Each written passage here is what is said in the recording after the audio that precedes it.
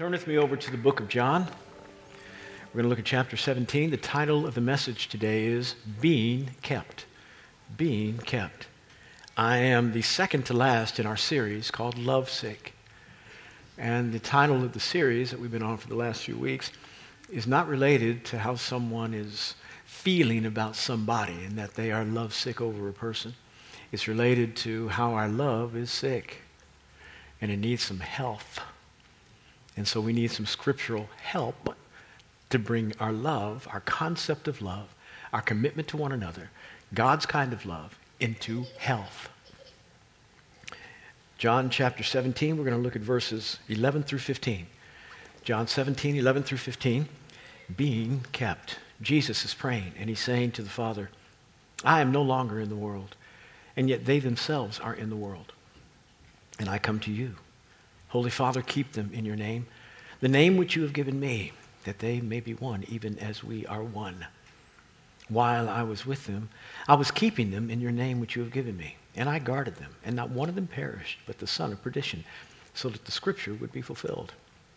13, but now I come to you, and these things I speak in the world, so that they may have my joy made full in themselves. I have given them your word, and the world has hated them because they are not of the world, even as I am not of the world. 15. I do not ask you to take them out of the world, but to keep them from the evil one. Lord, help us as we study your word. Two things in this passage about which I'd like to concentrate. One, how we are kept together in his name. And two, how we are kept through things by the word. How we are kept through the word. Jesus is praying in the Garden of Gethsemane. It is his last earthly night on the planet. And he is trying to figure out how in the world he can communicate to God in such a way that it really benefits the disciples. They just had what we call the last meal. And they've gone through quite a week. On Sunday, everybody was lauding Christ, trying to figure out how in the world they could position him as their earthly Messiah, taking up a throne that week, kicking out Pilate, uprooting Herod, who was the leader of the Jews, taking out the religious officials that were hypocritical, and setting up a kingdom that would allow him to be seen as the son of David, the one who would be the person to fulfill the promise of Isaiah, having a kingdom that would never end and would always increase. That's what they thought. Hosanna to the son of David, as palm leaves were being thrown at his feet as he traveled on a donkey. That was on Sunday. By Wednesday night, things had turned, and they had gone from being the darlings of the city to the despised of the city, so much so that they were now plotting to kill Jesus. The disciples' heads were just blown, twitching, turning. What happened in 3 days? How did we wind up here? At the meal, they were looking at one another thinking, this doesn't feel right. We're taking the Passover, but it feels like a morning meal. M-O-U-R-N-I-N-G. It doesn't feel right. And Jesus tells them, it's going to get bad in the next 24 hours. It's going to treat me really bad. And, by the way, all of you will fall away. And they're thinking, wait. I've gave up my job. I've lost my reputation with all my people who think I'm a nut for giving up my job to follow a rabbi. I believed you were the man. I've been through all this stuff for 3.5 years. You think I'm going to quit now? I ain't leaving. And then Peter, representing the chorus of affirmation from the disciples, says this. All these jokers might leave, but not me. That's Brett's paraphrase, by the way. I will stay with you, though they might all perish. They might go away. They might disperse. And Jesus looks at Peter and says, not so much. Before the cock crows in the morning, you will deny me 3 times.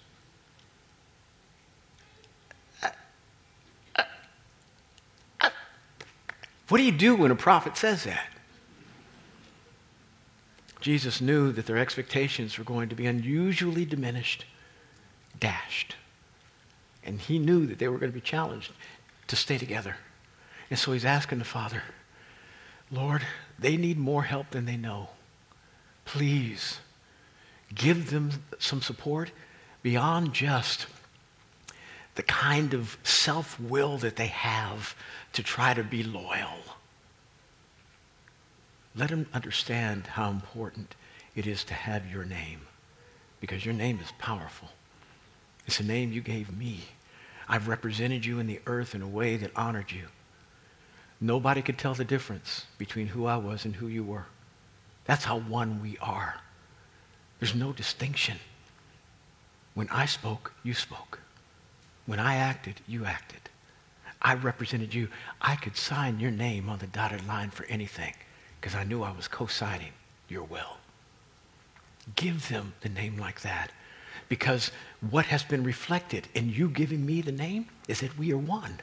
Now, when Jesus was saying that he had the name, he wasn't describing the name that God had given him as being that which kept him and the Father together. It was a describer, not a keeper. There are so many other things that make sure that the Father and the Son are unified beyond just the name, though the name is a part of the recipe. It allows us as an indicator to understand how one they are. But when it comes down to us being sinners, we need to be drawn together by some of the things that have been indicators of keeping them together. Are you listening to me? There's no way the Godhead could ever be disunified. God is who he is as a result of being who he is. There are no outside circumstances that have made him so. He always has been what he is, and he will never not be what he is. And so he is one as a triune being. The name indicates that he is one, but for us, it is the unifier to our oneness. It is an activator that stops us from being divided. And when we talk about what it means to keep our love, not be lovesick, boy, I'm telling you, people will in a hurry figure out another reason not to be with you when things get tough. They will disguise it with all kinds of different explanations if they're Christians. I'm just not feeling the Lord speaking to me about being with you anymore. There are other relationships that I need to give myself to. Other friendships, other groups. I'm just not feeling it. I can't tell you the number of spiritual reasons people give me as to why they don't want to be with me. And I just accept them, though I don't really believe them. I'm not mad that people don't want to be with me. I'm really not, because God places in the body as he sees fit. And if folks don't like me as a cup of tea, I don't have a problem with it, because sometimes I don't like me. I mean, I look in the mirror and think, boy, anybody wants to follow you? Are you kidding? I know your problems. You're really a mess. It's amazing that anybody wants to say yes to you. So I'm not mad about it. But I also know that justification with Scripture is probably not the best way to go when you want to say bye. There are other reasons that you ought to give that are legitimate. But generally speaking, most of the reasons that are legitimate in terms of explanation may not be legitimate in terms of biblical orthodoxy. They're mad because I said something they didn't like. I offended them. They didn't like what I did. And I'm not talking about from the pulpit. I'm talking about your life now. You may have said something to someone that offended them deeply, and it wasn't even good stuff. I mean, you really offended them wrongly. And now they want to leave. They've got justification to do so. But is it biblical justification? God gives us fixes for our relationship. One is called forgiveness. Is there a reason I didn't get a good amen from everybody on that one? When things get really bad, that's why he's given it to us. To forgive and restore people back to the place where they should have been just like before they sinned. That's what forgiveness is for. Well, you say, well, wait. How do I retrust? Well, that's a different thing. You got to build that back. But you have to be aimful about it, targeting about it, intent about it. You don't just let somebody go. Why? Because God didn't treat you that way. The disciples couldn't figure it out. This commandment, love the Lord your God with all your heart, mind, soul, and strength. And that one, they understood. Okay, you're supposed to love God. He said, but the second is like it. Love your neighbor as yourself. They're tied together, inexorably bound. And the disciples were thinking, the first I get, but I don't know how to love John. He offends me regularly, Peter says. He's not my friend. I'm here only because I have to be with him because Jesus chose him and Jesus chose me. And we happen to be in the same band. But if I had my choice, I wouldn't be with John. And so Jesus says this. He says, a new commandment I give you in John 13. But new doesn't mean brand new. It means fresh. Let me reiterate what the first and the second mean together. Love people just like I loved you. What a challenge. Do you know how much God loved you? Do you really know? If you do, then you will exercise unusual patience with the people that require you to do so. You will be so loving to the unlovable. You will be so kind to the mean. God calls us to love people like he loved us. And I can't tell you how far we are on the end of the scale of unlovable. We max it. And he drew us close. He used all the things, the tools that are necessary to repair relationships in order to get us right. That's how we are to be with one another. Jesus realizes these guys are going to split. So God, I need you to help by giving them some tools. This name that you've given me as the indicator of our oneness, I've now given them. And help them to hold on to it to such a degree that it not only unifies them with you, but unifies them with one another, brings them together. The name of God is valuable and it is powerful. Moses, having spent 40 years in Egypt as a prince, did some things that caused both the Egyptians and the Jews to dislike him. He realized he had made no friends in either camp and had to leave. As he's running from his judgment, he runs into a woman named Zipporah, who has a father named Jethro. And Jethro happens to be the priest of Midian. Midian, generations ago, was one of the sons of Abraham. Covenantal people.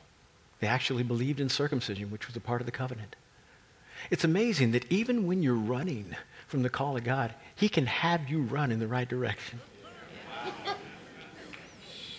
Jethro was a priest. He ran to a pastor. And for 40 years, he was cultivated in the environment. Now, were the Midianites like the Jewish people? No. But they were probably as close as Moses could get without being in the Jewish people. 40 years there, caring for Jethro's flocks. He's on the mountain, and he's caring for them, and all of a sudden he sees this bush. And the bush is burning, but there's no smoke coming from it. He said, what in the world? Goes up to the bush to see what's happening, and then the bush starts talking. Oh, Moses, I'm the God of Abraham, Isaac, and Jacob, and I want you to know I've heard the cry of my people, and I'm sending you to go get them. Bring them out. Oh, wait. No, this isn't. I was planning on retiring and moving to Tampa. This doesn't really fit. This doesn't fit my plan. And so, Lord, really, you know I've never been able to speak. Well, why are you going to send me? I stutter. I don't have issue. I got to. Who made man's mouth? Okay, but I mean, I don't. What if they don't listen to me? Throw down the staff. Becomes a snake. Put your hand in your cloak. Leprous. Put it back in. Not leprous. Okay, but who should I say sending me? He's trying to get out of it. It's been 2,500 genealogical years. And God has never told anybody his name.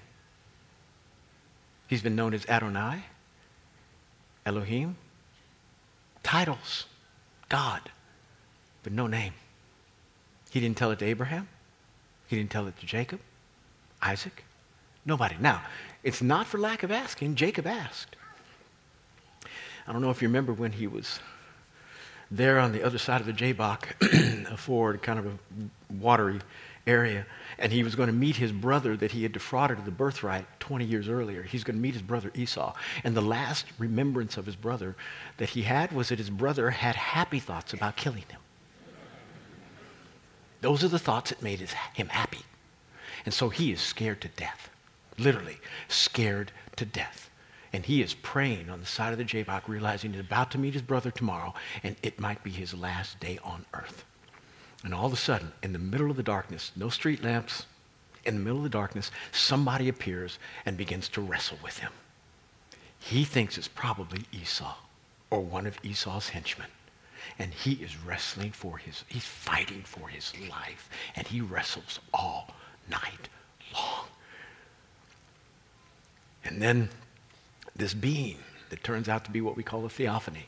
We think a pre-incarnate version of who Jesus was. This being says, boy, you got some strength. He said, you have wrestled with God and have overcome, meaning you just don't quit. Touches the hip socket. Hip goes out of place, stops him. And Jacob realizes, oh, this isn't Esau. This is God. I'm wrestling with God. Oh. And he says, well, who are you? What's your name? And the angelic being says, why do you ask? He asked for the name of God. He didn't get it. God likes to give his name to people he can trust with it. See, Jacob was a supplanter. He was a deceiver.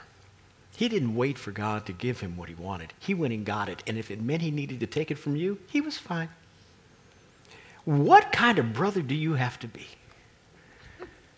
That when your brother comes in from hunting and is unsuccessful in 3 days and hasn't eaten, and you've got a pot of stew on the stove, and he says, I'm hungry, give me some. You say, only if you give me your birthright.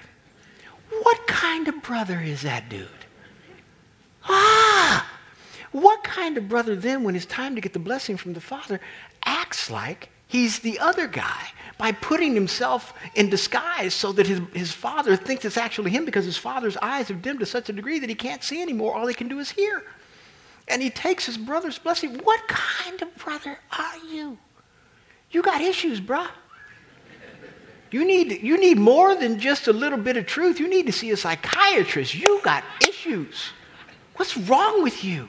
This is the way he treated life. God said, can't trust you with my name. Ain't giving it to you. What would you do if you gave the authority of your name to somebody and they decided to co-sign with your name on a house for $1 million mortgage? How happy would you be? I imagine you'd say, you get the privilege no longer of using my name. I'm taking it back. You defrauded me. You did not represent me well. God's name is valuable. He wouldn't give it to Jacob. Title, yes. Name, no. Moses is the first one he gave his name to. Who shall I say is sending me? He says, I am that I am. I imagine Moses said, is that a name? It's not like Bob or Jim. I'm just asking. It sounds like a verb. It sounds like a verb, not a noun. God doesn't explain, but I will.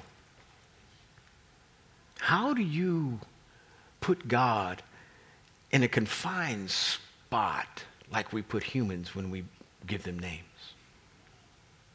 My last name is Fuller. My daddy made sure that I remembered that I had to represent when I went out of the house.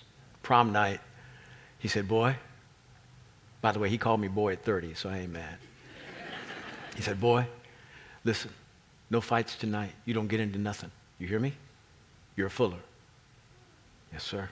Yes, sir. And it wasn't just that I had to represent the name. I was the only black kid in the graduating class.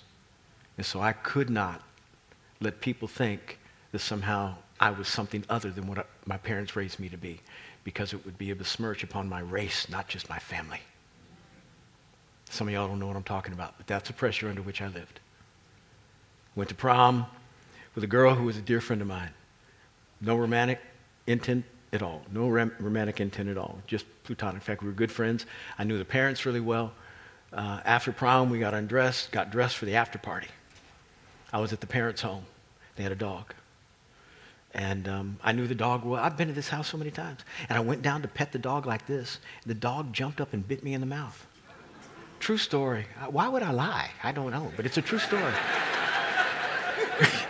I get nothing out of it if I do. I don't know why I'd lie, but I'm telling you why. Because my daddy didn't believe me. Listen, dog bit me in the mouth. I thought, oh, that hurt. And I didn't know how bad it was until the father looked me in the face and saw my lip was split open. I had to have 6 to 8 stitches. I can't remember, but it was a bunch of stitches on this lip. And I still got a little scar from it. And I got a scar up here. And I missed the after party, obviously, which probably was a good idea. And I wound up going to the emergency room, getting stitches, and going home. The next morning, my dad comes by. Mother and father were divorced. And he sees my stitches in my mouth. What story am I going to tell him?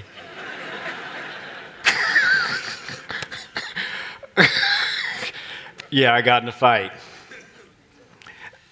Dad, let me tell you what happened. Boy, I told you. He thought I'd mess with the family name. My point is, names are important. Really important. And he says, I am. What does that mean? I can't be defined by any of your natural language. I'm beyond that. Because every time you define a Fuller as a Fuller, son of Joseph and Viola Ruth, dentist, fits this mold, doesn't go outside that, is this kind of human being. Every time you define a human being, you put him in a box to some degree. That I can't be put in any of those boxes because I'm not like you. I'm so different than you. You, in terms of humanity, were made as an immortal. Start date, supposed to not have an end date. Unfortunately, Adam blew that for all of us, and we have reconfirmed his blowing. He sinned. As a result, we all have end dates. We've got appointments with the grave. Every one of us have appointments with the grave. I wish it were not so. But I'm doing everything I possibly can to try to make sure that my appointment for the grave is delayed. I drink kombucha. I work out every day of my life. Every day of my life, I work out very, very hard. I do what I can to eat right. I realize I've got an appointment with the grave, but I'm just trying to be late. Jesus came to fix that appointment with the grave, meaning he came to give us life, and that eternally, so that we could recapture our immortality. He could only give us what he had, which was eternal life. He knew that we all could go to the grave, but we now go to the grave and then bypass the grave, and we live eternally with him when we get there. That's as good as it can get for humanity, but God exceeds that. He's not immortal. He's eternal. Eternity means this, that it has no end, but it also has no beginning. He is the only eternal being in the universe. And the reason he has to be eternal is because if he had a beginning, then whoever created him was God, and he isn't. Because God can't be created. Because if God can be created, he can be destroyed. So he has no beginning and no end. Moses, listen to me. I always have been. I always am for you. And I always will be. I am. That's the best I can do for you, bro. Best I can do. I know it's hard to grasp, but I am hard to grasp. He gave, we call it Yahweh. Gave him his name. And he used it in order to deliver the people of Israel and gain credibility. That somehow he now had acquired intimacy with God to such a degree that it even surpassed the elders of Israel.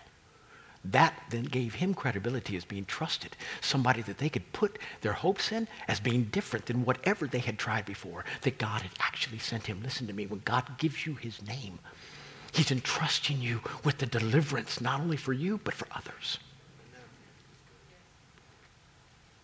The name is important. so important. God made a commandment around the name out of the 10, one out of the 10. Number 3, you shall not take the name of the Lord your God in vain. Why? Because when you use it in a way that is meaningless so often, when you need to use it, it doesn't mean anything to you. You want that name to mean something when you say it. I'm not trying to be the OMG police. I'm not trying to go around talking to everybody. Stop that, don't say that. But when you say it, you're not praying. It's an exclamation point. It's words put together to verbalize your surprise, your disbelief. When you say the name of Jesus in astonishment, Jesus Christ, it ought not be that way. His name ought not be cheapened like that in your own mind. It doesn't mean that empirically it is cheapened. It does mean that experientially it is in your mind when you need to use it. So it ought to be vaulted in your soul. Not for safekeeping just in case of emergency. It ought to be vaulted in your soul so that when it is needed, it means something to you when you say it. In the name of Jesus, demon, come out of that boy. In the name of Jesus, be healed from that disease. It ought to mean something to you. But when you take it in vain regularly, when you need it to have power, does it have power when you say it? It does empirically, but it may not experientially. Therefore, God said, reserve it. Use it when it's needed. It's there for you. I give it to you. But do not use it meaninglessly and do not use it wrongly. That's what he thinks about his name. Names are so important that they bind us to one another. Adam was created by God. He was the pinnacle of creation, 1A. There was a 1 that was coming. He was 1A. And as he was created, he realized I'm different than everything else on the planet. I have a commission from God. I'm supposed to steward over all these things and be fruitful and multiply and rule over it. I am the agent of God on the earth. This planet is mine. But how in the world am I going to be fruitful and multiply by myself? And it says that man was alone and it wasn't good. So God brought the animals to Adam to see what he would name them. And I think that was to amplify the need in his life and to describe the kinds of things that would not supply for him. Animals can't do for you what people can. I'm just saying. I'm just saying. And this is from an animal lover. Let me rephrase that. This is from an animal liker.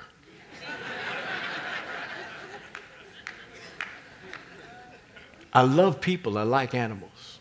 I distinguish. I'm the kid.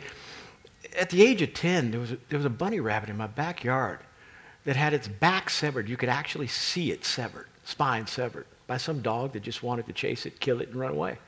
I found it, brought it into my house, told my mama, we got to fix this animal. Mama knew this animal was dying. I said, we need to take it to the vet. Mama said, baby, no. I said, Mama, we need to take it to the vet. Baby, no. Mama, if my back was broken. That's what 10-year-olds do. I made my mama pay $100 for that vet to euthanize that animal. That's Brad. I really like animals. I was going to be a vet. That was my first occupational choice. Second was dentistry. But I've been biblically defined to such a degree that an animal can only do what an animal is supposed to do for me. He ain't supposed to be my companion. Whoops.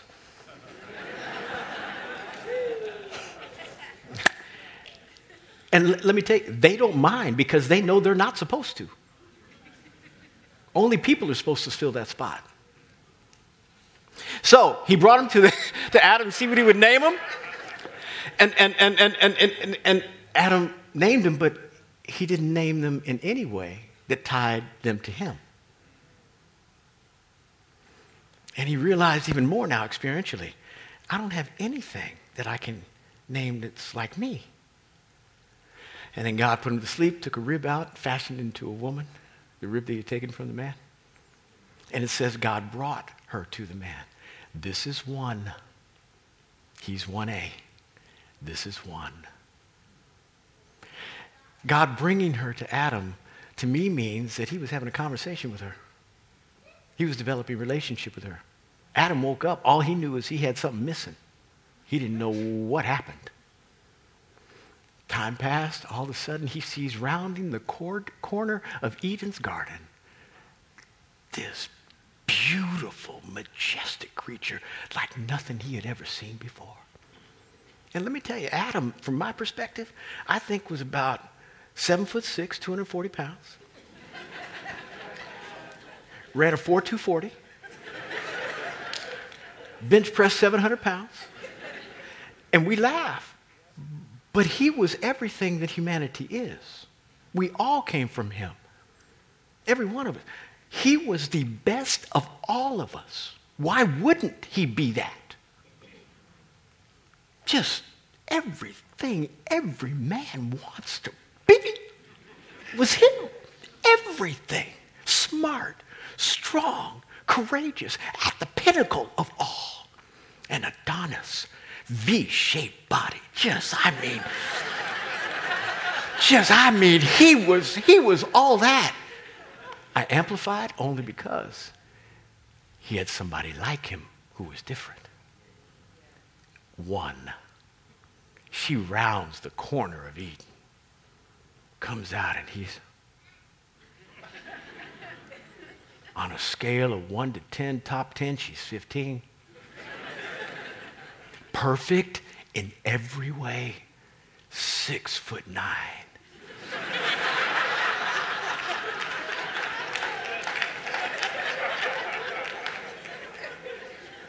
180 pounds.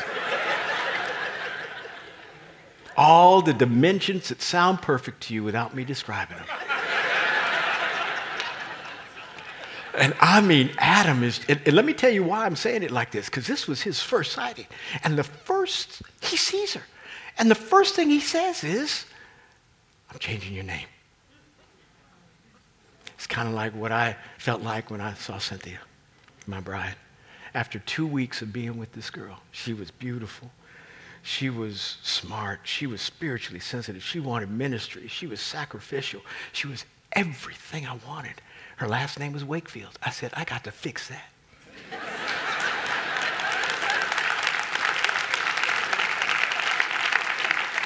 I'm going to change your name, girl. That's what I felt on the inside. I'm not going to leave you, Wakefield. That's what Adam said. Every place that God describes Adam up to this point, every time he does it, it's Adam, which is his specific name. But here Adam describes himself as Ish. The Hebrew word is Adam for Adam. But here, the Hebrew word for man is Ish. And he says, my name's Ish. I'm going to make you Ish Shah. I'm man, you will be woman. This is where we get the idea of the woman taking the man's name when they say I do. And I realize that men have been really stupid and very authoritarian in using their power wrongly in order to deprive the woman of her identity. And then kind of envelop her in such a way that she's now swallowed up by the man. That is not what God intended. Thank you for your clapping, but I don't have time. This is what God was thinking. She rounds that corner. He sees her. He realizes she's as much of an inheritor of all of this as me. She came from my side, not from my pinky toe. She's an equal to me. What can I give her that she doesn't already have? I can go to the river over there where the four meet, out of which was his fountainhead where four rivers came, and there was gold there, and bdellium and onyx. I can give her that, but she's got that already. What can I give her of value that she doesn't have? I know. I'll give her my name. It's the only thing I have of value that she does not. And it will describe our unity, our oneness together at the same time. Adam gives her his name, Ish, yet not depriving her of her identity. He gives her another name, Whoa, for us. Shah. Her name was Ish Shah. His was Ish. When a man gives a woman his name, it's the only thing that nobody can take away from him. It's the most valuable thing he's got. It's his reputation. It's his life. When he gives it, it's supposed to be the greatest gift he's got. And it's supposed to describe how unified he wants to be with her. Nobody else gets my name but you. And I will live like that for the rest of my days. In fidelity, unity, and harmony with you. A name is like really important. Jesus said, in this name I've kept all these disciples. Save the son of perdition. He was supposed to go, but I kept the rest of them. In the name, that's how I've been able to do it. And I can't tell you how much I am kept by the name. It's not just Brett's self-will. I am kept in this world not just by my own commitment. I am kept because I realize Sean Clemens has the name. J.C. Stevenson has the name. Louise Generous has the name. So many of my friends had the same name that in order for me to drift, I got to bust through a lot of barriers. People who care about me deeply and would pull me back in a hurry. Why? Because we got the same name. You want to talk about how to fix your love that might be sick? You hold on to the name with other people who've got the same thing, and you realize in the most genuine way possible that Daddy has made you all family. Oh, if you've lived long enough and your family's big enough, there are people you have to invite to Thanksgiving that have your last name that you wish you didn't have to.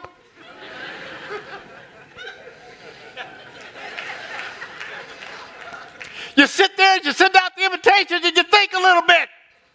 Oh, do we want to this year? Can we make it an every other year thing? What can we do? You hang with people who got your name. Now, I can't treat everybody in the body of Christ the same way I treat these people. You can't, because I'm not God. I can only spread myself so thin. But I can be faithful to the people God has given me. And they me, and we keep each other from falling. As I close, he says they're also kept in this word, and this word allows for them to have my joy. Joy is different than happiness. Happiness comes as a result of favorable circumstances. And it's possible for joy to follow happiness in those moments, but it doesn't mean that you are experiencing the kind of biblical joy that Jesus is speaking of. Because joy can be expressed and felt on the inside when you are flowing with tears on the outside. Joy says this: I'm going through this valley of the shadow of death. It is painful. It is horrible. I feel all alone, but I know my word says I'm not. That God is with me through it. His rod and his staff are comforting me. And I'm about to go on the other side of this thing. And so I'm going to not let my soul get depressed, get discouraged. I'm not going to find myself so forlorn that I feel myself drifting. No, I'm going to hang on to my God, because the end is going to be better than the middle. And you can have joy in the midst of your pain because you understand what the word says about what the end is going to be. Jesus said they are going to need that kind of joy because they aren't going to have many happy days. They're going to be persecuted. They're going to be chastised. They're going to be spoken ill of. They're going to be lied on. They're going to be beaten. And every day they're going to have to feel what I feel, because, hear me, Jesus never had a happy day. Are you listening to me? He never had a happy day. Why can I say that? Because heaven was perfect. Even the best day down here was so bad compared to that. The only way he could travel through, endure through that moment, was the joy it says he had. For the joy set before him, he endured the cross. There was something on the inside of him that said, oh, valley, so what? Oh, difficulties, so what? I know what's on the other end. Joy. And this word keeps us from the evil one. That devil, he doesn't like you. He hates you. You look too much like God. Sometimes you act too much like God. But you're a danger. You're a threat that you might do something that destroys his kingdom. So he's got a big bullseye on you, and you cannot fight him with self-will. One of the curses that the enemy inherited as a result of his deceiving Adam and Eve, eating the fruit that they shouldn't have eaten, Jesus said, the Father said this about the serpent: you will eat the dust of the earth all the days of your life. And what are we but glorified dust? He knows how to eat you for lunch. He will take your self-will and enjoy it on his palate. You can't fight him with will. You got to fight him with the word. You got to get in this Bible and read your Bible every day of your life so you know how to fight. And Jesus says, I'm stopping. I'm really stopping. Jesus was there after 40 days of fasting. 40 days. I mean, the man's hungry. It's the kind of hunger that none of us experience. Even if you fasted 3-4 days, 40 days is a lot of hunger. It's the kind of hunger where your body says, I'm dying if you don't feed me. It is horrible. And the enemy comes to him at his weakest moment and says, turn this stone to bread. He could have done it. What would have been evil about that except who was inspiring him? And so he says, yeah, I feel like I'm dying, but man doesn't live by bread alone, but by every word that proceeds out of the mouth of God. Deuteronomy. Oh, the enemy said, oh, you know the Bible. Oh, all right. Well, how about go to the temple, stand on top, throw yourself off, and it says the angels of God will give charge concerning you, and you won't even strike your foot against a stone. Yeah, but you don't know the hierarchy of Scripture. There are other Scriptures that supersede other Scriptures. All of them are true, but some are governing. And it also says you shouldn't put the Lord your God to the test. Oh, you know the Bible like that, huh? Oh, okay. Listen. See all these kingdoms of the world? They're mine. I can give them to whoever I want. They're yours if you just bow to me. Pretty picture. But you shall not worship the Lord God. You shall not worship anyone else but the Lord your God. And it says the enemy left him. All of those were scriptures. Jesus could have said anything he wanted because he was Almighty God. He could have made up stuff that would have been perfectly right, but he went back to what he had already read. Get in your Bible. Get in your Bible. You want to fight the devil that is tempting you to go wrong, tempting you to do wrong, tempting you to think wrong. You get in your Bible and you begin to get an arsenal down in your soul that lets you now not let the enemy overcome you. This is how we are kept through the name and through the word. Let's pray. Father in heaven, I'm asking for your grace that you would inspire and help all of us. Give us the grace to live this life well.